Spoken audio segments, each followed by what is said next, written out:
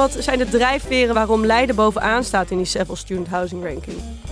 Dit was echt gewoon hardcore gericht buitenlandse studenten die helemaal ontzorgd op een hotelkamer met een soort luxe waarvan iedereen zei van wie heeft dat nou nodig?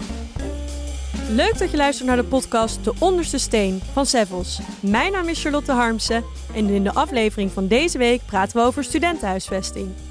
En dat doe ik samen met mijn collega Bas Wilberts, Head of Residential en Hotel Investment bij Savills. Welkom Bas. Leuk om hier te zijn. Straks wil ik natuurlijk alles van je weten over de markt en welke steden je wel en niet moet investeren. Maar eerst ben ik even benieuwd gewoon naar jou als persoon. En ik weet dat je aan de Universiteit van Amsterdam hebt gestudeerd. Klopt. Maar hoe zag jouw eigen studentenkamer eruit? Nou, mijn eerste kamer begon bij Oom Joop. En Oom Joop was een notoire sociale huurder die zijn zolderkamer illegaal onderverhuurde. Dus dan weet je wel een beetje hoe het begonnen is. En dat was een hele mooie springplank naar een appartement. Ja, ik ben eigenlijk wel een soort van stadsnomade door de stad gegaan. Maar eigenlijk altijd wel gewoon de klassieke Sleetse kamer. Zolderkamer en eindigend in de pijp met wat vrienden in een huis. Maar wel direct dus uit huis? Direct uit huis, ja. En keek je toen al naar die studentenkamer met de ogen van een investeerder? Van steeds een stapje hoger? Is dit een interessant product? Ik denk steeds een stapje hoger. Ik denk dat dat meer saming van hoeveel meters heb ik tot mijn beschikking en kan ik ergens buiten zitten. Dus zeg maar wat ik nu doe totaal niet met dat oog. Maar wel heel vaak gedacht, hoe kan het dat je dit eigenlijk allemaal kan en mag. Het is een beetje gerommel in de marge. Ja, en je hebt zelf kinderen. Die zijn nog niet aan het studeren toe. Nee, geloof niet. Maar denk je er wel eens over na waar zij straks terecht gaan komen? Wordt dat nog die studentenkamer zoals jij daarin gezeten hebt? Of denk je dat zij naar een heel ander soort kamer gaan? Nou, ze mogen het lekker zelf weten. Eerst om mee te beginnen. Maar ik denk dat de kans dat ze bij een Oom Joop gaan eindigen niet zo groot is. Is mijn inschatting. Waarom niet? Ik denk dat het met heel veel dingen samenhangt. Het heeft te maken met verandering van hoe de woningmarkt en het aanbod van studentenhuisvesting is georganiseerd. Om het daar maar even over te hebben. Dat is een markt die vooral gedomineerd wordt door corporaties en particuliere beleggers. Die inderdaad nog een ruimte over hebben. Maar je merkt met Amsterdam voorop dat daar steeds meer regulering op komt. Dus op het moment dat je nu een kamer zou willen verhuren, dan moet je daar een vergunning voor hebben. Die zijn niet ongelimiteerd, dus dat houdt ergens op. Persoonlijk ben ik van mening dat dat ook veel beter is om dat aan de professionele sector over te laten. En dat is natuurlijk waar wij dagelijks mee handelen en wandelen. Want eigenlijk is die markt dus heel erg veranderd ten opzichte van de tijd dat je zelf studeerde. Ja, je had het eigenlijk niet. Ik weet nog goed dat de Student Hotel eigenlijk in een begin van de financiële crisis begon met iets heel geks. Namelijk een leegstaand kantoor verbouwd tot een hotel. Met een focus op studenten. En voor heel veel mensen was dat zoiets van, wat is dat? Studentenhuisvesting is toch voor corporaties? Je had dan KS 400... was dan zomaar een voorbeeld van een semi-professioneel organisatie, maar niet winstoogmerk. En dit was echt gewoon hardcore gericht buitenlandse studenten die helemaal ontzorgd op een hotelkamer met een soort luxe waarvan iedereen zei van wie heeft dat nou nodig? En dat is wel echt heel snel veranderd. En dat heeft met een aantal, denk ik, ontwikkelingen te maken in de maatschappij. Meer consumeren in de zin van gebruik of lenen dan eigendom bijvoorbeeld speelt daarin mee. Gemak. Maar ook hele andere aspecten zoals een veilige omgeving. Zeker als je van ver komt en in een nieuwe situatie tijdelijk belandt. Moet je toch even snel je weg weten te vinden. En dan is zoiets natuurlijk best een hele mooie oplossing. Maar heb je het dan met name over de internationale studenten of ook wel echt de Nederlandse student zelf? Het heeft echt een boost gekregen door de internationale student. Zeker. En de Nederlandse student is van oudsher toch veelal thuiswonend. De helft ongeveer is uitwonend. En die zijn wat meer gewend aan wat je in Nederland mag verwachten. Namelijk de zolderkamer of een corporatiewoning. Als je daar al op de lijst doordringt om een woning toegewezen te krijgen. Dus het is gevoed en gepusht door de buitenlandse student. Maar ik denk dat je nu in toenemende mate wel ziet wat de voordelen ervan zijn. Waardoor ook de van Nederlandse afkomst studenten voor dit type huisvesting gaat kiezen. Daar hebben we het er denk ik zo meteen nog wel even over. Ja, maar als die markt nu met name op die internationale student hangt, wat betekent corona dan voor de studentenhuisvestingmarkt? Zijn er niet een heleboel internationale studenten weggebleven? Nou, het grappige is dus dat omdat je dus mensen een thuis wil geven, hoe tijdelijk dat dan ook is, heeft dat eigenlijk relatief weinig effect gehad. Het was volgens mij eerste lockdown maart, april van het vorig jaar dat er veel mensen teruggingen uit een soort onzekerheid. Maar er is heel veel en eigenlijk heel snel is er al teruggekeerd, om het zo maar te zeggen. En verwachtingen voor aankomend collegejaar is ook dat er heel veel mensen zich opnieuw inschrijven voor een studie. En dat komt voor een deel ook door Brexit. Maar het komt ook voor een soort hernieuwd vertrouwen van, weet je, na de zomer gaan we weer terug naar normaal. En daar laten studenten zich niet van weerhouden.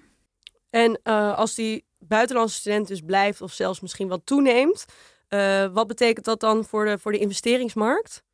Nou, sowieso, vraag is natuurlijk altijd een belangrijke driver om investeerders warm te draaien voor het investeren in dit product. Dat is natuurlijk geldt voor alle vastgoedcategorieën. Die vraag is stabiel. Ik denk dat die vraag ook kwalitatief verandert. Dus waar mensen misschien genoeg namen in het verleden met een kamer aan een gang met gedeelde voorzieningen, dat ze dat niet meer willen. Omdat ze zeggen, oké, weet je, ik heb 3 jaar of 4 jaar om te studeren. Daar zitten allerlei sancties aan. Dus ik wil gewoon die tijd efficiënt en goed besteden. Dan is, denk ik, gewoon een professioneel gebouwd complex daar ook heel goed voor. Met alle faciliteiten die erbij zitten. Het speelt ook toch best vaak voor ouders mee dat veiligheid een belangrijk onderdeel is. En dat wordt in de regel gewoon wat beter gemanaged. Omdat je gewoon wat meer toezicht hebt. En regels wat duidelijker gesteld zijn. Ja, en kijk, ja, dus ik denk dat dat een belangrijke een driver is. En die vraag die is dus stabiel toenemend. En het is geen oneindige markt, daar moet je ook eerlijk in zijn. Maar het is wel een markt waar nog heel veel mogelijk is. En dat maakt dat beleggers er graag in investeren. Want het is veelal, het zijn grote volumes vastgoed. Ja, want ik las in jullie laatste rapport dat het investeringsvolume is gestegen van 79 miljoen in 2019 naar, ik geloof, 211 miljoen in 2020. Dus dat is natuurlijk een enorme stijging. Ja, dat is, en op zich is het in vastgoedtermen eigenlijk niet zo heel. Het is echt een niche. Hè? Ik bedoel, het is op een totaal belegd vermogen in vastgoed van alleen al woningen afgelopen jaar bijna 9,5 miljard is 200 miljoen eigenlijk helemaal niks. Het is ook ten opzichte van het jaar daarvoor. Dat was echt een all-time low. Dat had gewoon te maken met beschikbaarheid van product wat naar de markt gebracht wordt. En het is nog geen volwassen markt. Het is een markt die begonnen is vanuit transformatie van kantoren, waar een aantal ondernemers in zijn gestapt, waar een aantal internationale partijen, vanuit met name Anglo-Saxische partijen, zijn ingestapt met hun kennis en kunde om te laten zien wat je in Nederland zou kunnen doen. Greystar is daar een goed voorbeeld van. Dat is een van de eerste die in Nederland is geland. En daar zijn heel veel partijen zijn erop opgedoken en op opgesprongen. Daar is ook een beetje shake-out geweest in de markt. En wat je nu ziet is dat die markt is eigenlijk volwassen aan het worden. Maar die is het nog niet. En dat zie je terug in het volumes van belegd vermogen en opname van producten. Dus heel veel ontwikkelingen worden gekocht door een ontwikkelaar die het zelf gaat exploiteren. Dat is product wat niet echt op de markt komt. Maar over een aantal jaar zullen die producten worden verkocht op het moment dat het een stabiele historie laat zien en een duidelijke cashflow genereert. Waardoor pensioenfondsen, wat meer de langetermijn beleggers zeggen van, nou, dat vinden we een interessante kaststroom om te kopen. Daar gaan we voor. Dus die enorme stijging die we in dat jaar 2019 naar 2020 zagen, die verwacht jij niet nogmaals in 2021? Nee, volgens mij hebben we in 2018 gezegd van we verwachten eigenlijk een jaar op jaar verdubbeling. En toen lagen de niveaus ook zeg maar even meer rond de 300-400 miljoen. Dus het heeft echt wel een dip gehad. Maar dat is niet door de vraag veroorzaakt. Dus dan zouden we, als je die lijn doortrekt, zouden we al meer dan 800 miljoen moeten zitten. Dat is niet zo. En dat is gewoon eigenlijk de beperkte mogelijkheden die er zijn voor ontwikkelaars om grootschalige studentenhuisvesting te ontwikkelen. Dus is het dan ook zo dat als er een ontwikkeling op de markt komt, want ik zag deze week in het nieuws dat Roundhill 703 woningen heeft gekocht, studentenwoningen in Leiden. Ja. En dat wordt pas opgeleverd in 2023, 2024. Yes, ja. Komt de belegger dan ook steeds dichter, zeg maar, steeds eerder in het proces al kijken? Ja, ik denk dat sowieso. Ik denk dat de klassieke verhouding tussen ontwikkelaars, bouwers en beleggers, die is wel wat aan het vervagen. Dat heeft ook te maken met hele lage rentestanden op dit moment. En beleggers willen graag rendement zoeken. Nou, hoe krijg je rendement door meer risico te nemen? En dat is dus in het geval van vastgoedontwikkeling gewoon eerder instappen. Dat is correct. Hoe groot is eigenlijk die hele studentenhuisvestingmarkt? Dus hoeveel studenten zijn er? Hoeveel internationale studenten? Nou, je hebt een studentenpopulatie voor hoger onderwijs van circa 750.000 studenten. Daarvan is de afgelopen jaren het aantal buitenlandse studenten dat onderdeel van die populatie uitmaakt steeds groter. Ongeveer een kwart van de echt uitwonende studenten. Want 750.000 studenten is zeg maar half uitwonend en half thuiswonend. En je ziet ook dat het aandeel universitaire studenten die is wat meer uitwonend dan de HBO-studenten. En de buitenlandse student die is per definitie uitwonend, want die komt natuurlijk ergens anders vandaan. En die neemt toe. Dat scheelt heel erg per stad, maar dat ligt zo ongeveer op 25, tussen de 25 en 30%. Bas, we gaan naar de volgende rubriek. En die rubriek die heet Het Rad van Fortuin. Yes. We hebben hier een rad in de studio staan. En daar staan allemaal namen van steden op. Zoals Groningen, Leiden, Amsterdam, Rotterdam, Wageningen. En jij mag een slinger geven aan het rad. En dan gaan we praten over de stad die daar uitkomt. Nou, hartstikke mooi. Hoe goed is daar het investeringsklimaat? Nou, ik ben heel benieuwd. Wil jij een slinger geven aan het rad? Zeker. We zien hier als winnaar uit de bus komen Groningen. Kan jij ons wat vertellen over de stad Groningen? Een hele interessante stad. Want het is echt een perifeer gelegen stad. Geen randstad. Maar heeft een enorme aantrekkingskracht voor de regio. En niet alleen voor studenten, maar ook voor bedrijvigheid. En zij hebben er denk ik heel slim aan gedaan door een aantal jaar geleden heel veel te investeren in internationale studies en internationale studenten. En het interessante aan Groningen is dat daar ga je naartoe, daar blijf je en je gaat niet weg. Je hebt een hele vaste populatie van studenten die overigens wel vrij snel weer de stad uitgaan. Maar voor de studentenpopulatie zelf is dat een vrij constante populatie geweest, waardoor ook internationale studenten dat heel interessant vinden om zich daarin te mengen. Ze hebben zeg maar, je hebt een stad die echt iets te bieden heeft voor studenten. Ja, want het is niet Groningen die bovenaan de Savile Student Ranking komt. Er gaat niks boven Groningen, maar nu wel in dit geval. Maar Leiden, die als eerste plek gerankt wordt. Waarom is dat? Ja, ik begrijp dat wel, want dat snap ik. Ik heb daar zelf gestudeerd. Nou, leg het maar uit dan. Nou ja, geweldige stad natuurlijk. Nee, maar wat zijn de drijfveren waarom Leiden bovenaan staat in die Savile Student Housing Ranking? Er zijn een aantal criteria waar in die ranking naar wordt gekeken. Vraag en aanbod heeft er onder andere mee te maken. En Leiden is een stad, net als Delft, waar heel veel studentenhuisvesting wordt georganiseerd via DUO. Dat is in principe gewoon een corporatie toegelaten instelling. Die pakken heel veel huisvesting voor studenten op en particulieren. En er zit eigenlijk niet zoveel tussen. En daar zagen wij het gat voor de investeerder. Nou, één ontwikkeling, je noemde het zelf al, is op Bioscience Park met Roundhill en Yizheng is daar de ontwikkelaar van. Of initiatiefnemer. En er komen nog een ander project, is nu net op de markt voor bijna 400 eenheden. Weet je, en dat zijn echt gewoon zelfstandige, hoogwaardige studenteneenheden. En dat was er deels. Sint-Rogemea als Nederlandse belegger heeft daar veel bezit in Lammerschans, wat een voormalig bedrijfsterrein is. Allemaal nieuwbouw. Maar ook nog een beetje de oldschool methode, zonder voorzieningen, zonder zeg maar echt een community gevoel, behalve dan dat wijkje op zichzelf wel vrij studenticoos is. Is het bij de projecten die nu worden gebouwd, die twee die ik net noemde, echt wel gewoon, weet je hebt gezamenlijke faciliteiten, ruimtes met om je wasje te draaien, zodat je niet een wasmachine op je kamer hoeft te hebben, gemeubileerd, studieruimtes, een gym. En, het klinkt best wel high-end. Ik had ook die omschrijving gelezen. Het leek mij niet helemaal weggelegd voor de... Het is niet voor iedereen, nee. Zeker. Kijk, je hebt in principe heeft Nederland gewoon een systeem met puntentellingen. Dus je kan veelal kom je met studio's van 20, 25 meter niet boven de sociale huurgrens uit. Maar wat het kostbaar maakt, is dat je vaak naast je huur ook services betaalt. En dat is ook zeg maar het comfort wat je koopt of erbij neemt. Maar dat maakt wel dat je totale huurlasten misschien wat hoger liggen dan wanneer je met z'n drieën een appartement zou delen. Ja, en onderaan, er moet natuurlijk ook iemand onderaan de ranking staan. Ja. Maar dat is in dit geval Wageningen. Waarom Wageningen niet interessant voor beleggers? Ik denk dat Wageningen een hele interessante stad is voor beleggers. Omdat het kwalitatief aanbod nog wel wat verbeterd kan worden. Veelal voor ouders bezit wat daar staat. Ik bedoel, het bezit zijn gewoon de complexen van studentenhuisvesting.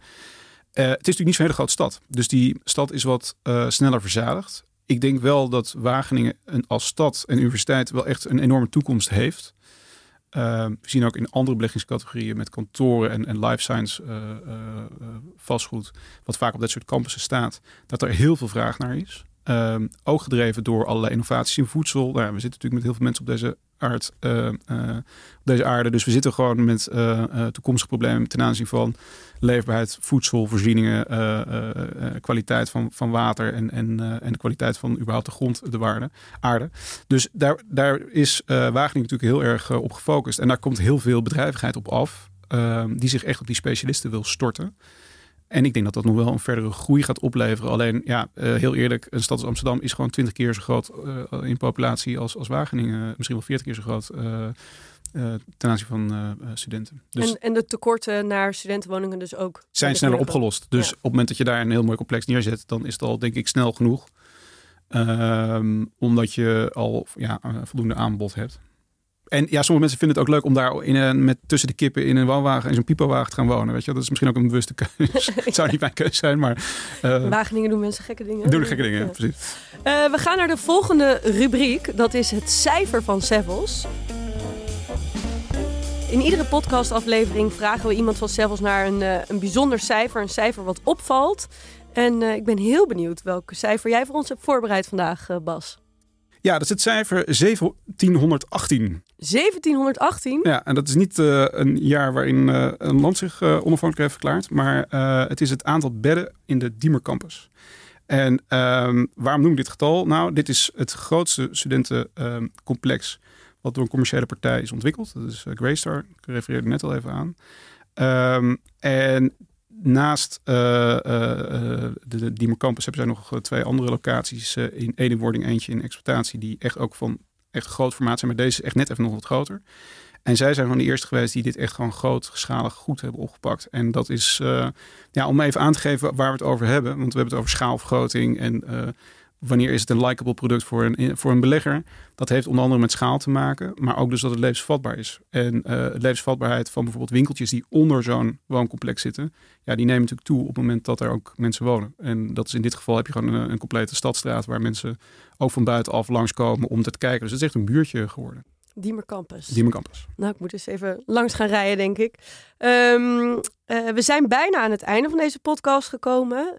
Wat ik altijd leuk vind om als laatste vraag te stellen is een deels zakelijke vraag, deels persoonlijk. Ik weet dat de meeste mensen in het vastgoed en zo ook mijn collega's zoals jij altijd heel erg gedreven zijn door deals, door mooie transacties in de markt. En ik ben heel benieuwd, wat is nou voor jou echt een droom van een deal die je of had willen doen, door je vingers is geglipt, misschien net naar een concurrent is gegaan, dat je denkt, oh jammer dat ik daar niet bij betrokken was, of misschien eentje die nog niet bestaat, maar waarvan je droomt dat je hem ooit nog zou mogen doen in de studentenhuisvestingsmarkt? Ja, ik denk in iets bredere zin zelfs.